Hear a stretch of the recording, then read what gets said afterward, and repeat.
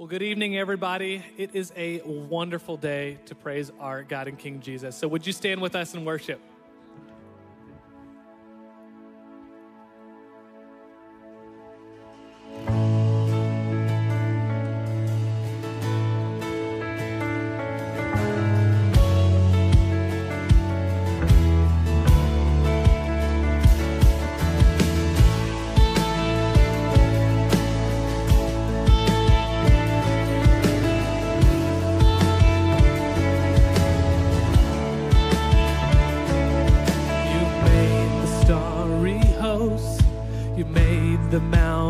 Peaks, you paint the evening skies with wonders. The earth, it is your throne. From desert to the sea, all nature testifies your splendor. Praise the Lord, praise the Lord. Sing his grace.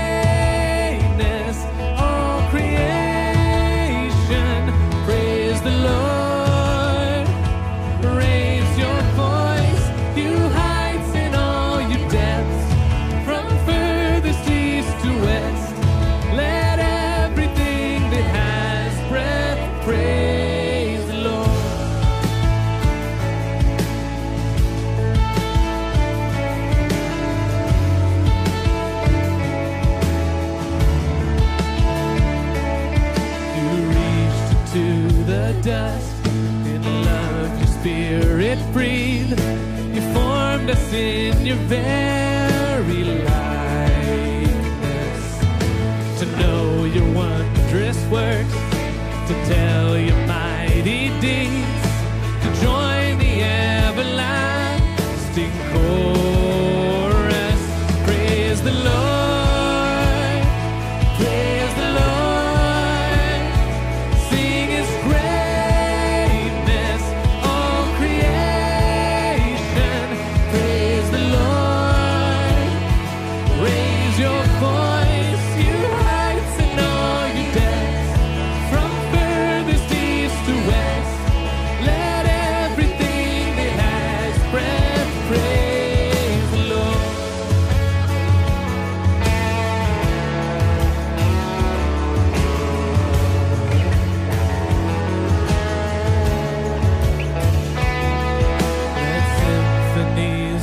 Out, let drums and choirs sing out, all heaven hear the sound of worship. Let every nation bring its honors to the King, a roar of harmonies eternal. Praise the Lord, praise the Lord.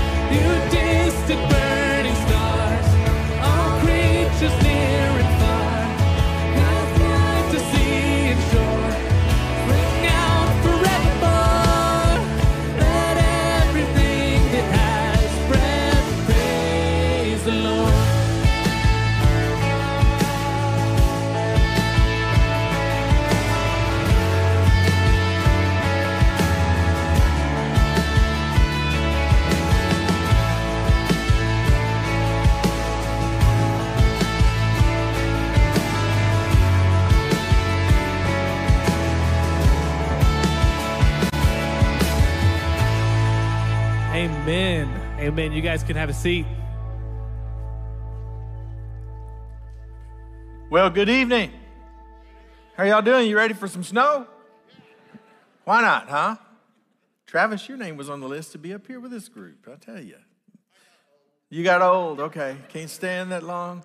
Well, my new granddaughter and I would like to welcome you to Fellowship Mosaic tonight. Yeah, she gave you a little smile there. It's great to be here with you and just have few little announcements for us to run through. Great. Daniel and his wife Kristen stepped in to lead worship tonight. I want to mention that. Kyle was supposed to be leading, and he's going to be playing bass instead. Isn't it great to be able to be that versatile? So Kyle just stepped back playing bass, and then Daniel and Kristen stepping up to help lead us tonight. So thank you so much. Nick, good to see you out there. You look relaxed. Yeah. Well, I'm glad you do. Hey, welcome to all of you. It's great to have you here. If you're new here at Fellowship Mosaic, you see that they've put up ropes now on those back seats. And guess what that's for? For you to move forward. And so you seem so far away from me tonight. There are 3 or 4 rows there. So if you want to move here in a little bit, you just feel free to move. Come on in here closer. It feels more like family. Love that. You know, we are a church with a ministry called community. We are not a church with community groups. We are made up of small groups. And if you are not in a small group, we want you to be in a small group. And you can get signed up for that out in the foyer tonight. Talk to somebody about it. They would love to visit with you. Our elders decided a long time ago that it's not enough just to show up for a service once a week, that you need community. We need that care network where we know people, they know us, and we can study the scripture together, we can grow together. So we want you to be a part of community. And all sorts of community opportunities. If you want to target that QR code, you can find out more about that. And we have women's groups. We have all sorts of things going on here at Fellowship. So encourage you to do that. Discover is coming up. Discover Fellowship. That's a pre-membership experience that you can be a part of, and we want to encourage you. That's going to start on February the 4th, I believe, and community starts that week as well. So please take note of those things. Loving Choices, to tell you tonight that this is our baby bottle campaign that we participate in every year. Do we have bottles at the back tonight there somewhere, or we have them at booth C? We've got baby bottles here for you to take with you. And what we do is take those baby bottles over the next few weeks. They're supposed to be back by February the 12th. Take those bottles home with you. Put change in them, put dollar bills in them, and then write a big check and put in there with it too, because we believe in the sanctity of human life from the womb to the tomb. Here at Fellowship, just let it be known, we believe, and we have partnered with Loving Choices for years and years and years, and they do a fantastic job. And this is an opportunity for us to support them in an incredibly creative way. They are more than pro-life, they're pro-love. They are pro-love. And these young women who have unexpected pregnancies can come in there and they can get help and hope and lots of love from those folks there gathered to help them. And it's not just the young ladies, it's the young men as well. They have a program for them. I did a podcast with them a while back, the Ride Home podcast. If you want to go listen to that recording I did with Dana Sweethall just a few months ago, it'll tell you all about the different ministries that Loving Choices offers. So I encourage you to take part in that. 1999, we built this room. And we were doing 4 services over in the Family Center. It was a little bit larger then. We put a few walls in so it'd be smaller, but it was full. And we were doing 4 services, and so we built this room. And immediately we started growing so fast that we realized that we needed even more room for our kids, because we built a worship center for the adults, kind of a selfish move, but we didn't build room for the kids. So we had to build 5 big buildings here on our campus to take care of our students and our children, also our offices at the back and the chapel area and the classrooms. Had to do all that, and that was called the Great Investment. And that was so much we really had to put that on a long-term deal. And we just paid that off in December. And so that is a huge celebration for us. But then we filled right back up, and we were in 3 services in this room. And Chip Jackson came in 1998. We started Fellowship Mosaic and moved over here, and it just continued to grow. And the folks in Fayetteville said, hey, we'd love to have a campus down here. And so 2011, we started working on that. We finished it in 2016. And in 5 years, we built that and we paid it off, all paid for. And in 2017, we started a project here in Bentonville. Miraculous thing, I could tell you the story of that. But we started the project in Bentonville because when the folks in Fayetteville left, we just started filling right back up here. And a lot of our folks here in Saturday night, they were living in Bentonville. And so they went to that Bentonville campus, which is great. But we built that, and we had a goal of paying that off at the same time we paid off TGI. And I can tell you, reporting to you tonight, that everything that we've done since 1999 is paid in full. Everything. Not to us, O Lord, not to us, but to you be the glory because of your love and your faithfulness. And so we don't want to take credit for any of that, right? It's not us, but it's what God is doing in and through his people. So if you participated in that in any way, I just want to say thank you to you, and then give us the opportunity to just say thank you to God.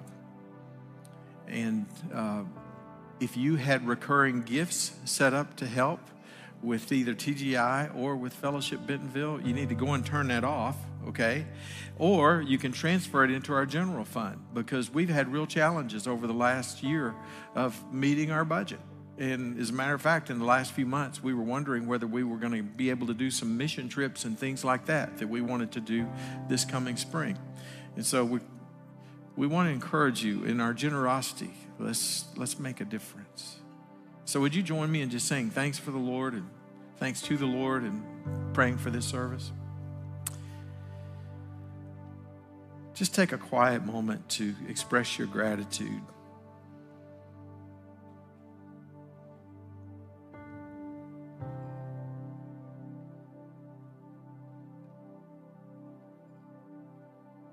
Lord, we know you have much for us to accomplish, much for us to do.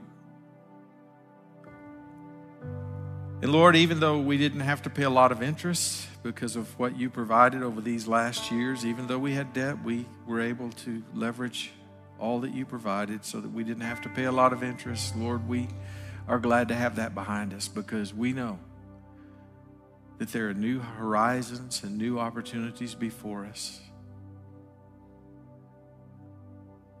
And Lord, we just ask that you would show us the way. We know we have a biblical mandate to grow. We want to love you. We want to love others.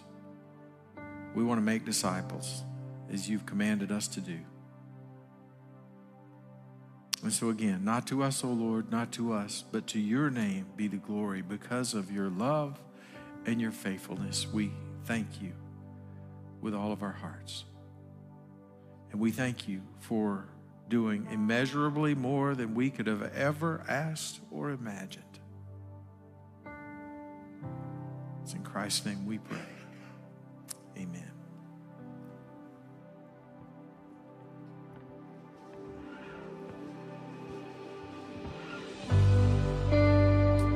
Hey, would you all stand again and sing with us? Let's sing about making Christ larger than ourselves in our lives. Were creation suddenly articulate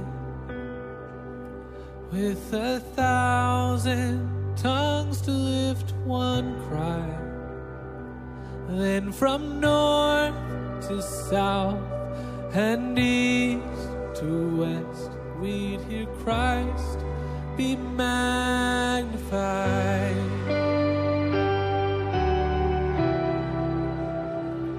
Were the whole earth echoing his imminence,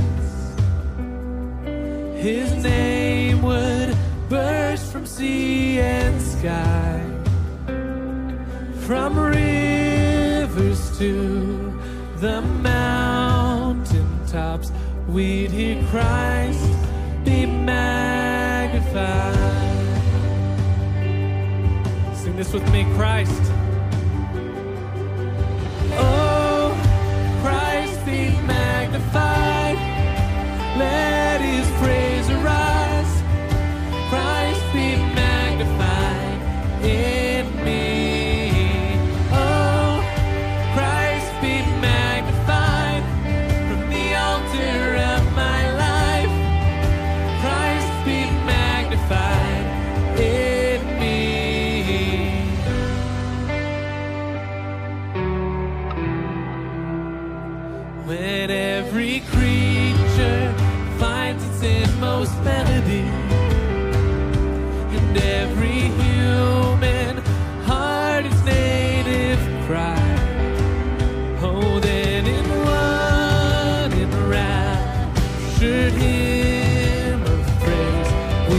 Christ be magnified.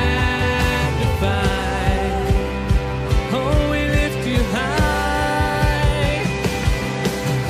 Oh, Christ be magnified. Let his praise arise. Christ be magnified in me. Oh, Christ be magnified from the altar of my life. Christ be magnified in me.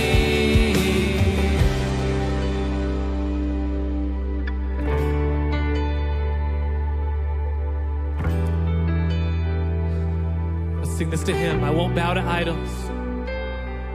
And I won't bow to idols. I'll stand strong and worship you. If it puts me in the fire, I'll rejoice 'cause you're there too. I won't be formed by feelings. I'll hold fast to what is true. And if the cross brings transformation, then I'll be crucified with you. 'Cause death is just the doorway into resurrection life. If I join you in your sufferings, then I'll join you when you rise. And when you return in glory with all the angels and the saints, my song will still be singing. My song will be the same. Oh, Christ be magnified. Let his praise arise. Christ be magnified in me. Oh, Christ be magnified from the altar of my life. Christ be magnified in me. Oh, Christ be magnified. Let his praise arise. Christ be magnified in me. Oh, Christ be magnified from the altar of my life. Christ be magnified in me.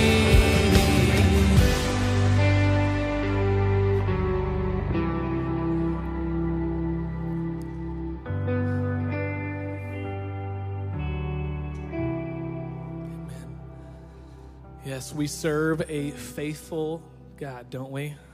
He is good.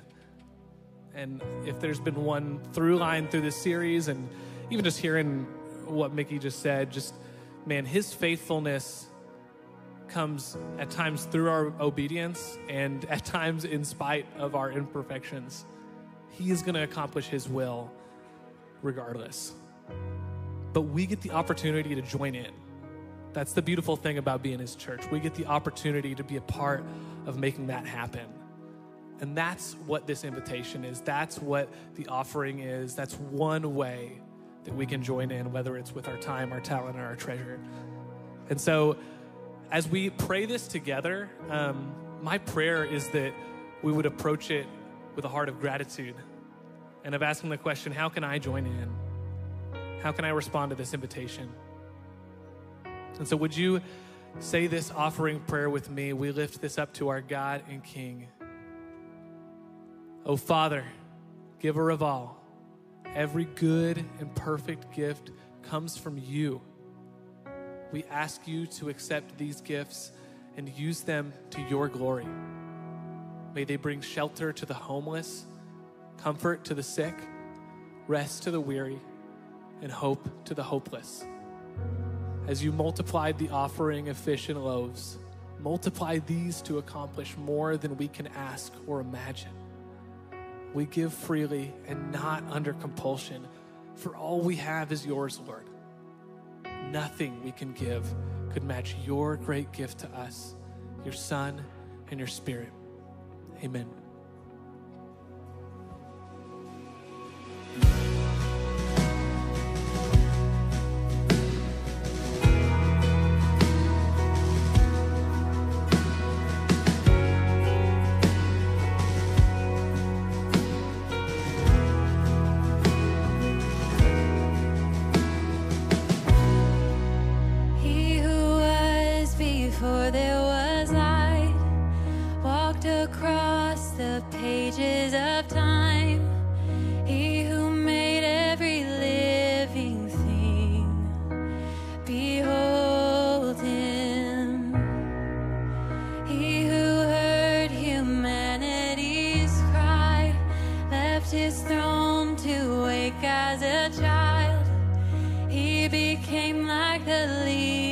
of us.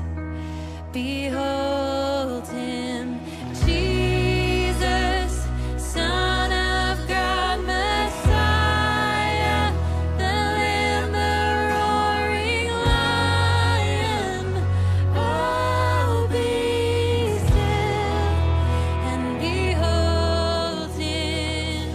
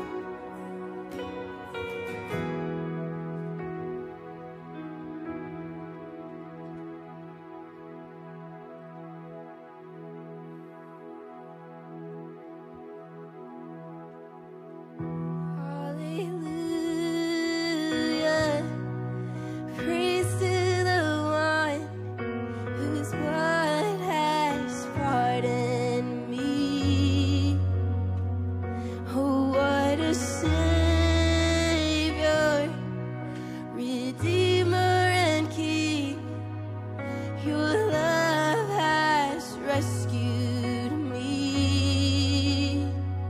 Oh, hallelujah. Praise to the one whose blood has pardoned me. Oh, what a Savior, Redeemer and King. Your love has rescued me. Your love has rescued me.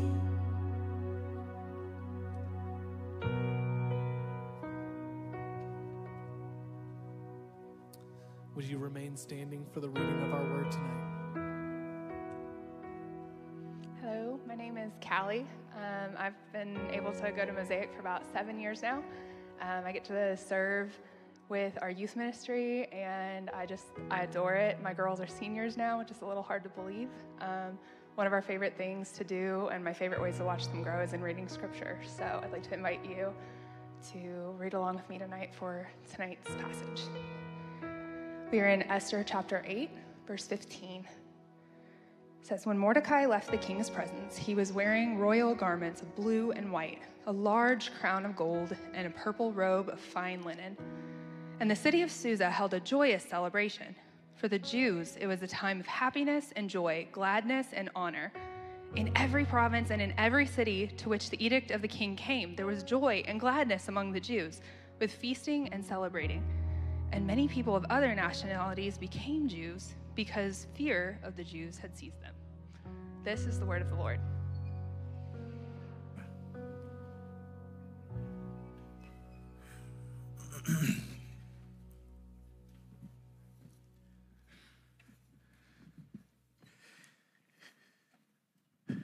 God's sovereign hand, it says on the screen. You ever have trouble trusting the sovereign hand of God? You know, back just a couple of months ago, someone asked me, said, are we going to reach our goal for Bentonville? Because we'd set the goal to be able to pay it off by late December, early January.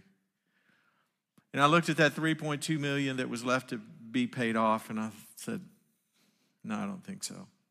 I don't think we're going to make it. And I began making plans to try to get it paid off over the next year. You know, all we knew when we started the project, people would ask me, how much is the Bentonville project going to cost? And all I knew was what it had cost us in Fayetteville. And I said somewhere between 15 and 17 million. And that project wound up costing us $29,877,504 and a few cents. That was daunting. Daunting. But God is sovereign, isn't he? His hand is over us. And as I said earlier, he can do immeasurably more than we could ever ask or imagine, as we're told in the scriptures. C.S. Lewis had this to say, and I have provided bullet points. C.S. didn't do that, okay? But it's to help us understand this, because if you read it too fast, it can blow right by you. He said, it is always shocking to meet life where we thought we were alone.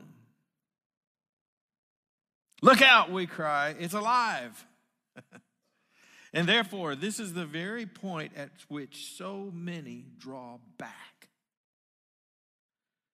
I would have done so myself if I could, and proceed no further with Christianity. An impersonal God, well and good. A subjective God of beauty, truth, goodness, inside our own heads, better still. A formless life force surging through us, a vast power which we can tap, best of all. But God himself, alive, pulling at the other end of the cord, perhaps approaching at infinite speed, the hunter, king, husband, that is quite another matter. Why? Because all of a sudden we realize that God is intimately involved in each of our lives and our hearts and our heads. Don't write him off as some cosmic deity that is impersonal and who doesn't know you and doesn't care about you. That you can just slide right through this life on your own and just tap into him once in a while. It doesn't work like that. God is moving.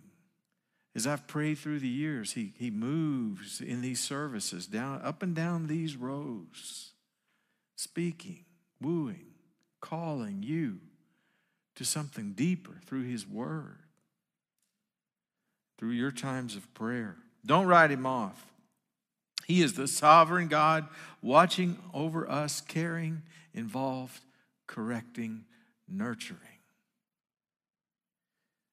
We should live in reverent fear because the sovereign hand of God watches over us. In the book of Esther, the word God is never printed, but he is there. He is ever present in their activities. And so we want to explore the sovereignty of God and the necessity of our obedience in this passage. So stay with me for a minute because I want to explore a couple of things about the book of Esther outside of the book of Esther. Okay, hang with me. Don't say, when is he going to get to Esther? He's got 4 chapters to cover tonight. Just stay with me. Let me ask you a question. Do you do everything? No, let me do that again. Do we do everything the Bible tells us to do? Don't raise your hand. Do we ever do everything the Bible tells us to do? Every precept in the scripture, the commands of Christ, do we do everything the Bible tells us to do? What about coveting? You ever covet? I used to work with a guy back in the late 70s and 80s. He's a state senator now, and we worked building fences, and we drove around in an old black truck full of fencing equipment, and the old truck didn't even have a gear shift. It was a standard, and we used a nail to shift the gears. Build those fences, and both of us were as poor as church mice, didn't know how we were going to live. And he'd see we were both believers, and he'd see a nice car coming down the road. He said, ooh, look at that car. Like to have that, wouldn't you? And I'd say, yeah. And he'd say, covet, covet. Catch me every time. Oh, that's a nice house. I'd like to live there, wouldn't you? Yeah, covet. What about other respectable sins, as Jerry Bridges called them in his book, Respectable Sins? What about other respectable sins?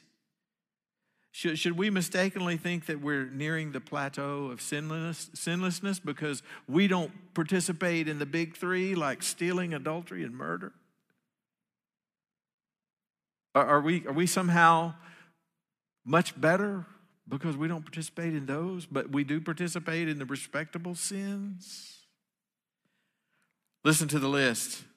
Ungodliness, ingratitude, anger, discontentment, pride, selfish, gluttony, impatience, irritability. Feeling uncomfortable yet? Judgmentalism, sins of the tongue, profanity, gossip, slander, lack of self-control, envy, jealousy. All of those things make us uncomfortable because they weave in and out of our lives day by day, and we become comfortable with them because everybody does it. Right? Everybody does those sins. Everybody commits them. And so we don't get terribly bothered by them. But we got to remember what Jesus said on the last night he was here. If you love me, obey my commands. So our commitment to loving God and recognizing his sovereign hand is over us is somehow tied to our willingness to do what he says to do, to live in the way that he says we should live. Now, I'm going to suggest to you that Esther and Mordecai were guilty of something called compromised obedience. Compromised obedience, where they got caught up, lost in cultural drift. You say, wait, these are the heroes of the story. Hang with me. Compromised obedience is where one sins possibly unintentionally, not realizing the significance of their action or their inaction. Now, we could get into talking about willful disobedience, where you say, I know it's wrong, but I'm going to do it anyway. But respectable sins, this compromised obedience brought about by cultural drift, is much more subtle. As a church, we are careful to watch for mission drift. We don't want as a church to move away from the moorings of Scripture. We want to stay true to the Scriptures. And we look around us and we see a lot of churches that have moved so far away from the Scripture. And many of them are paying the price for it now, aren't they? Because they don't know who they are. They made decisions based on what the world was saying rather than what the Bible says. And now they have no basis for their beliefs because they've gotten away from the Bible. That's mission drift, but cultural drift is something else. So what was the problem? How do we see this in the book of Esther? And I'm just going to put a question up here. Why were the Jews still in Persia? Why were Esther and Mordecai still in Persia? They weren't supposed to be there. They weren't supposed to be in Persia.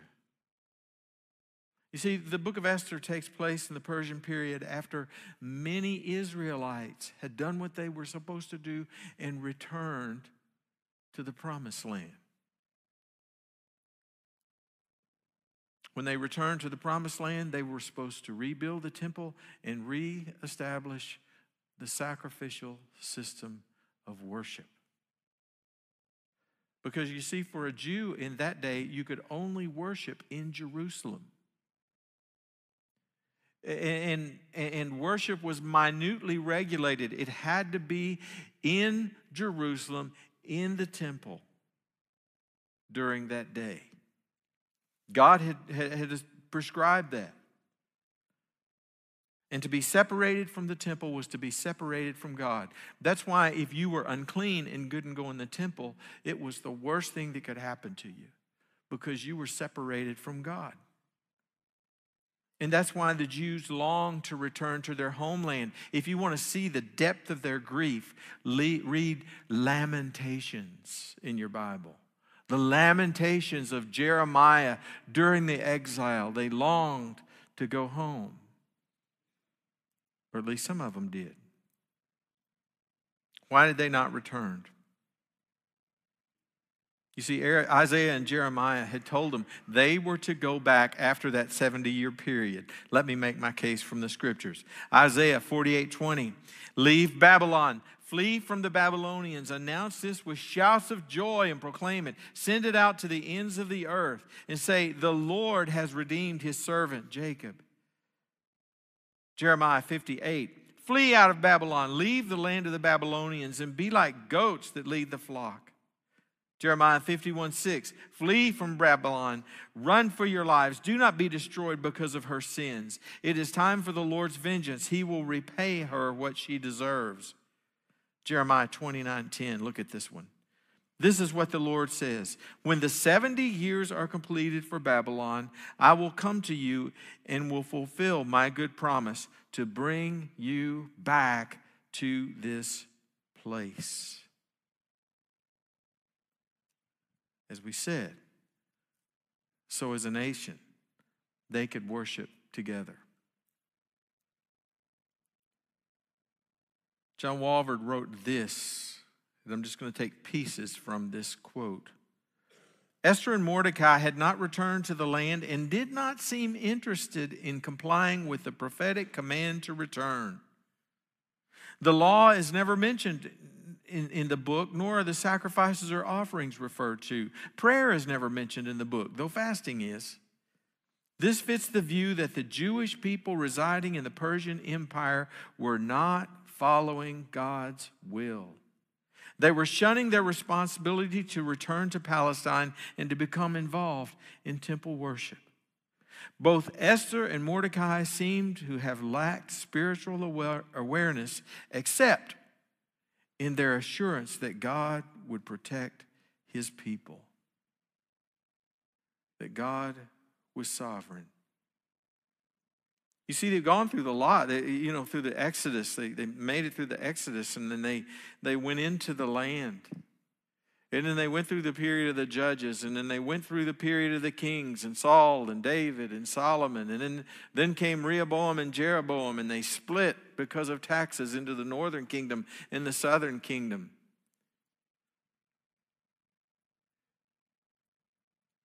And then they disobeyed God over and over and over again, and he sent prophets to tell them, don't do it, don't go this way, don't go this way. They kept disobeying.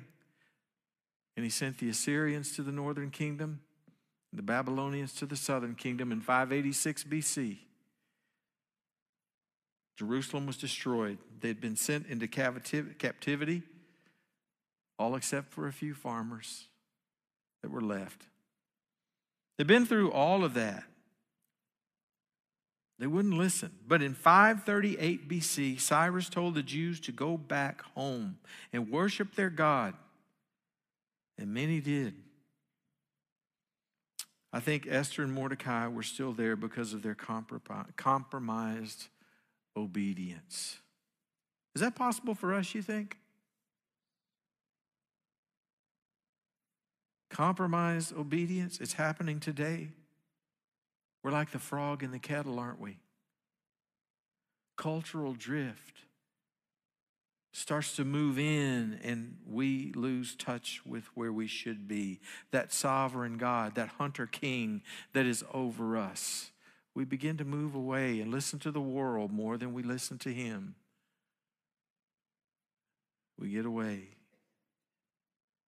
In our study of Esther, something significant's about to happen. Haman is plotting to wipe out the Jews, and Mordecai persuades Esther to do something, to go before King Headache, as Nick called him.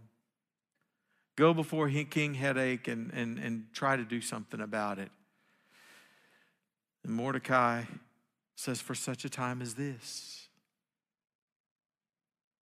for such a time as this, Esther, this is your time. Step up for your people. Well, let's pick up the story of chapters 5 through 8 with the Bible Project tonight. Now, in what unfolds, we watch the ironic reversal of all of Haman's evil plans.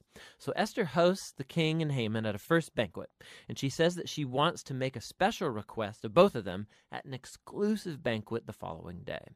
So Haman leaves the banquet totally drunk, and he sees Mordecai in the street. He fumes with anger, and he orders that a tall stake be built so that Mordecai can be impaled upon it in the morning. It seems like things can't get any worse for the Jews and for Mordecai. But all of a sudden, the story pivots. It just so happens that night, the king, he can't sleep, and he has the royal chronicles read to him for good bedtime reading, and he just happens to hear about how Mordecai had saved the king's life. He had totally forgotten. So in the morning, Haman enters to request Mordecai's execution, and the king in that moment orders Haman to honor Mordecai publicly for saving his life. So now Haman has to lead Mordecai around the city on a royal horse, telling everyone to praise him. Now this moment in the story, it's a pivot for the whole book. It begins Haman's downfall and Mordecai's rise to power. Watch how this works. The day after is Esther's second banquet. So the king and Haman arrive, and Esther informs the king that first of all she's Jewish, and second that Haman has enacted a decree to murder her and to murder Mordecai, who saved his life, and to murder all of the Jews. Now the king's had a lot to drink, so when he hears this news, he goes into yet one more drunken rage, and he orders that Haman be impaled on the very stake he made for Mordecai. It's ironic and a grisly way for Haman to go. Haman's execution, however, doesn't solve the problem of the decree to kill all of the Jews. So the focus now turns to Esther and Mordecai as they make a plan to reverse the decree. They discover that the king can't revoke a decree that he's already made. So instead, the king commissions Mordecai to issue a counter-decree. On the appointed day that all of the Jews were supposed to be killed, the 13th of Adar, now the Jews are ordered to defend themselves and to destroy any who plotted to kill them. Then Mordecai, Esther, and Jews everywhere hold banquets and feasts to celebrate this new decree, and Mordecai is elevated to a seat beside the king. That's how you get through 4 chapters in one night. You got the story? Then let's look at the characters in this narrative. I want to look at what we can learn from their lives. Let's start with them. Xerxes, indecisive, idolatrous, and arrogant, wasn't he? The king. Haman, evil, egotistical. He was a racist. Mordecai, generous and good, trustworthy. Esther, she was beautiful, she was brave, and she was courageous. Let's look at each one of them for a moment. Xerxes. He was the king. Some of the phrases listed in there. The king was sitting on his royal throne. Another phrase, if it pleases the king. I don't know about you, but monarchies kind of get under my skin a little bit. The whole fact that we would call ourselves a king, it just doesn't really work for me. Kings need to know that at some point, every knee will bow and every tongue confess that Jesus Christ is Lord to the glory of God the Father. There is only one king, and that's King Jesus. Amen? It's just King Jesus. He's the only king. And kings need to know that when this game is over, the kings and the pawns are all put in the same box.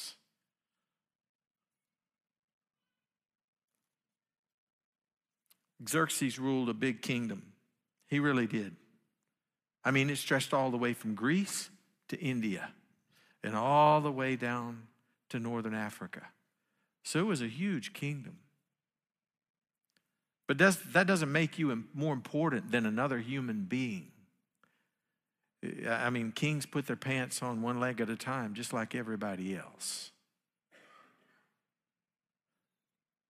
But not him. He was caught up in it, even if you entered his presence in the wrong way. Esther was fearful for her life before him. It says she won favor in the sight of the king. If you didn't please him, it didn't bode well for you. But we see a comical part of this story, and Nick pointed that out a couple of weeks ago. It's a comedy in a way because you have Mordecai. He can't go to sleep, and so the king has somebody read to him like he's 4.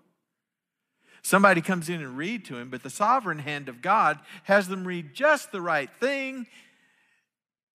Mordecai had saved his life, and he had never truly thanked him for it. And it turned everything around. And it reminds us in God's sovereignty that even the forgetfulness of a pagan king was used by God to preserve and protect his people. Every king needs to be reminded of this verse. Proverbs 21:1. The king's heart is in the hand of the Lord. He directs it like a watercourse wherever he pleases. And so if you ever get distraught about someone who's elected, remember, the king's heart is in the hand of the Lord. He directs it like a watercourse wherever he pleases. There is never a time when God is out of control. It is all in his hand. Haman, man. Haman, he was evil. He was egotistical. He was a racist. He reminded his friends in this passage of the splendor of his riches, how much he'd been given. He told them how the king had honored him and given him promotions. He boasted that how he had risen above everyone else. He gloated that he and he alone had been given an invitation to the special feast. He was totally enamored with the social aspects of life. Don't do that. Don't get enamored with getting your picture in a magazine. Or get so enamored because you can drop someone's name or... No. Don't get caught up in that. You think Jesus would have clamored to have his picture in a magazine? No. He didn't need all that. But Haman was living off of it, and it fed into his egotism. But he couldn't be happy until something was done about that Jew, Mordecai, who refused to pay him honor. He took his wife's and his friends' foolish advice and built a 75-foot pole, thinking he could manipulate a way for Mordecai to be impaled on it. Some versions will read gallows, but as close as we can tell, it was a pole for him to be impaled, like you saw on the screen just a moment ago.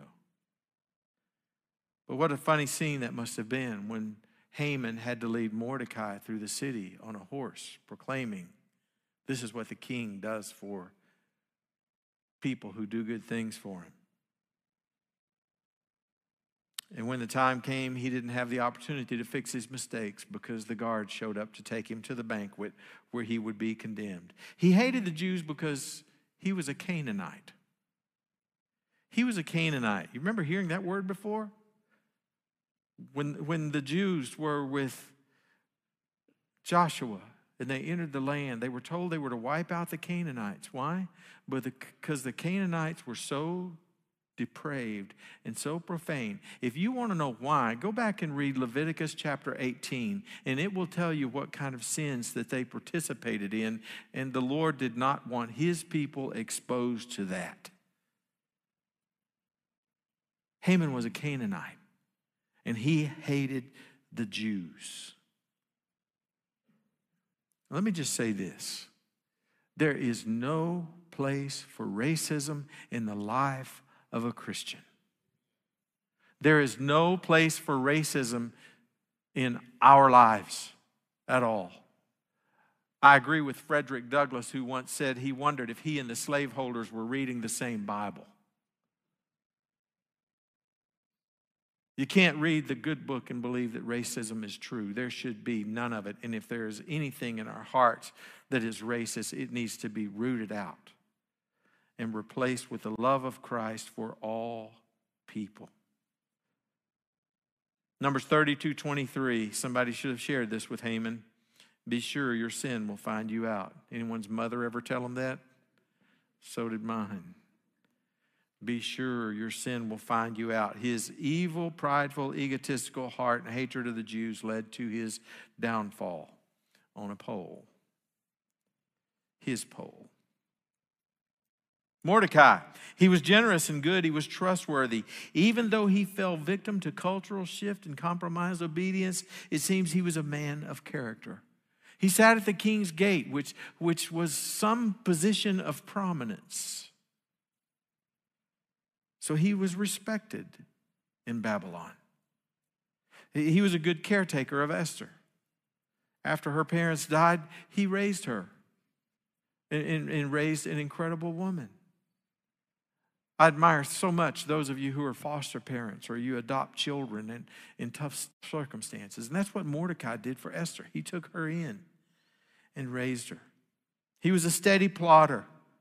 Remember, Proverbs 21:5 tells us that steady plodding brings prosperity. His steady plodding, his faithfulness in many things brought prosperity to the whole nation of the Jews and beyond, as we'll see in a moment. He was wise in many ways. Proverbs 11:30 tells us the fruit of the righteous is a tree of life, and the one who is wise saves lives. Esther, she was beautiful, she was brave, she was courageous. Imagine the pressure she was under. I mean, she was just a young lady. Imagine the pressure. Here she was, the queen. She had no doubt heard about what had happened to Vashti. Here she was, the queen. But this young lady acted with great courage. You know, one thing I see, she ate their food, but Daniel, 100 years earlier, Daniel wouldn't eat their food. So you see even the cultural drift in that amount of time. What was once deemed unthinkable and aberrant to the Jews was now commonplace for them. She listened and obeyed Mordecai, who raised her when she was placed in the position of queen. She didn't say, I don't need you anymore. She still listened to him and she respected him. And his intuition saved her lives and the lives of so many others. She put her own life at risk for the sake of her people. And she knew she couldn't do it alone. Remember what she asked? She asked, go have all the people fast for me. And this is another point. We need community. We need community. We need one another. We need people we can share life with in the context of community. Esther saw that as well. And God spared his people through the acts of Esther. Proverbs 2:8, for he guards the course of the just and protects the way of his faithful ones. Here they are, the key players in the narrative of this great story. They're all part of his plan in his greater story. And you know what? So are you. So are you. I get so disappointed when I hear that someone has committed suicide.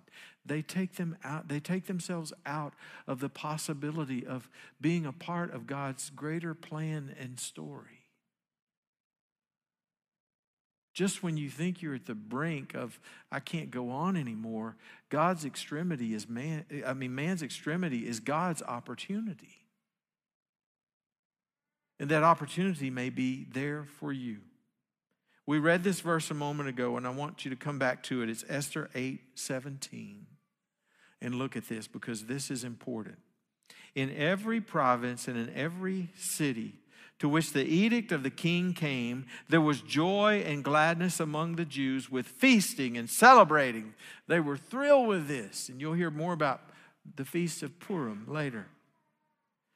And many people of other nationalities became Jews because fear of the Jews had seized them. This is the only place in the Old Testament that this Hebrew word is used for conversion to Judaism.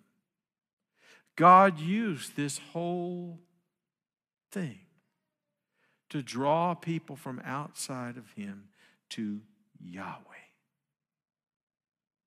Isn't that incredible?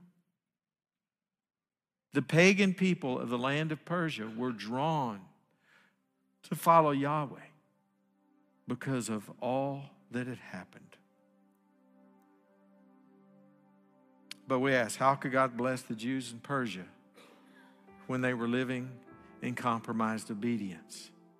How can God bless people like you and me when we continually, whether intentionally or unintentionally, participate in respectable sins? And this is my story for you tonight. That's just how much he loves us. That's just how much he loves us. That's the sovereign hand of God. He became one of us, and so he knows how we struggle. He knows the difficulty of the life that we live. He's not an impersonal, uncaring God who's a cosmic deity who doesn't know you. He knows you intimately, and he's pulling at the cord to draw you to himself. He is the mighty hunter king who wants all of you. And so every time you feel that Holy Spirit whisper when you commit a respectable sin or any kind of other sin, that's the hunter king tugging at the cord. And tonight, through the book of Esther, 5 through 8, he makes you aware of that. He makes you aware of the extremes to avoid and aware of the positive things to pursue in order that you might enter that process of sanctification, becoming like him, because he loves you. All of this should cause us to want to serve him more and serve him better. John Newton, the guy who wrote Amazing Grace, had this to say before he died. Look at this quote.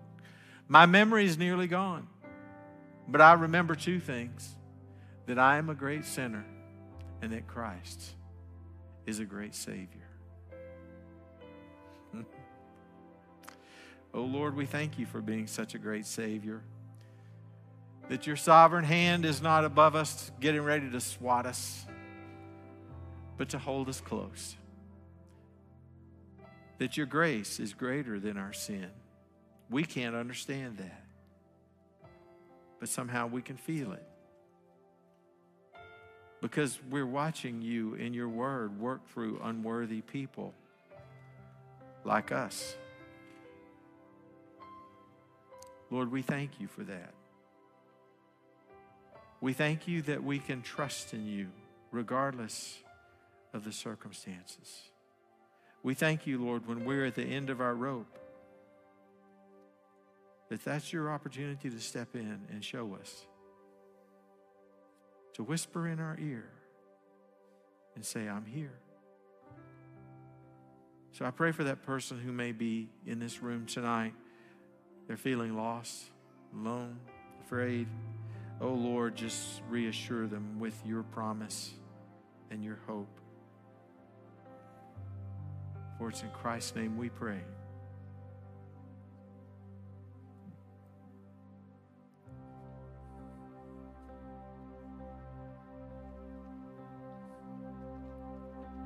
"'Tis so sweet to trust in Jesus, just to take him at his word, just to rest upon his promise, just to know thus saith the Lord.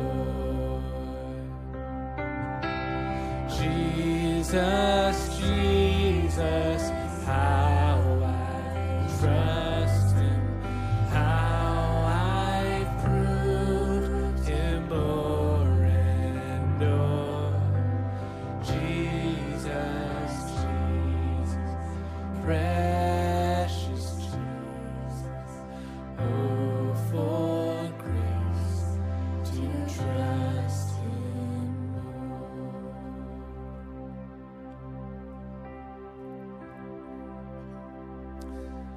We're going to take a minute to have a Selah, which, if this is your first time here, is a practice that we do. That's a practice we follow from the book of Psalms in the Old Testament, that often after a stanza of a psalm, there would be this little Selah, which basically just is an invitation to take a pause and to reflect.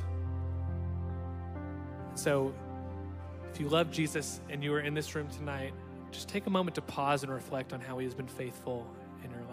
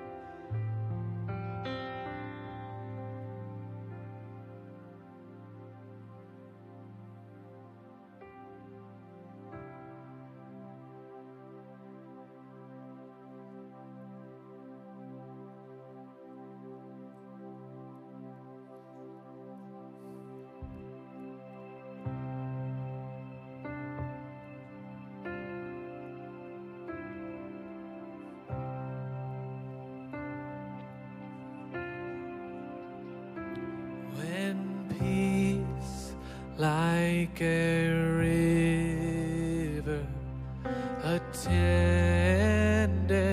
my way. When sorrows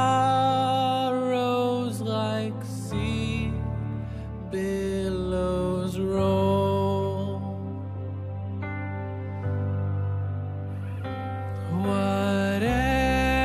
whatever my lot, thou hast taught me to say, it is well with my soul. It is well with my soul. With my soul. It is well with my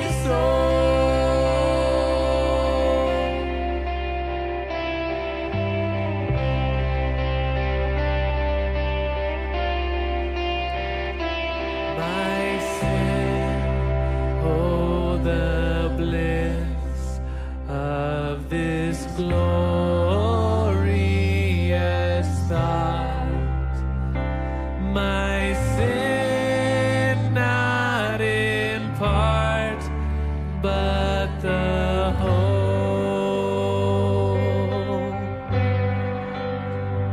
was nailed to the cross, and I bear it no more. Praise the Lord, praise the Lord, oh my soul. Stand up and sing this with me. It is well with my soul. With my If you believe this, sing this to him. It is well. It is well with my soul.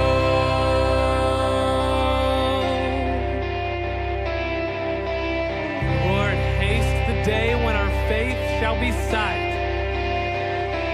And Lord, haste the day when my faith shall be sight. This is our hope. The clouds be rolled back as a scroll.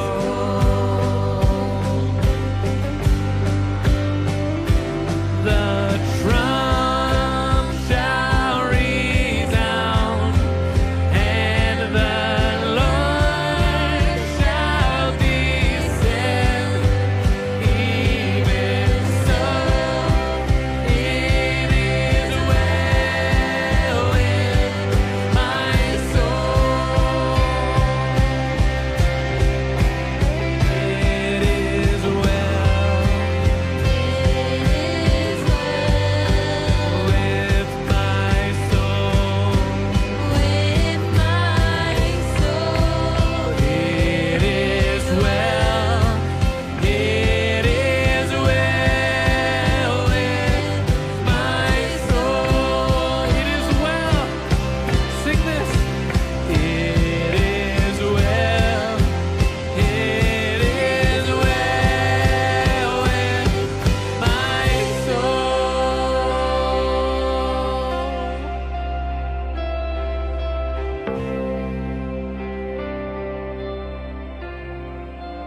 Well with my yes, Lord, it is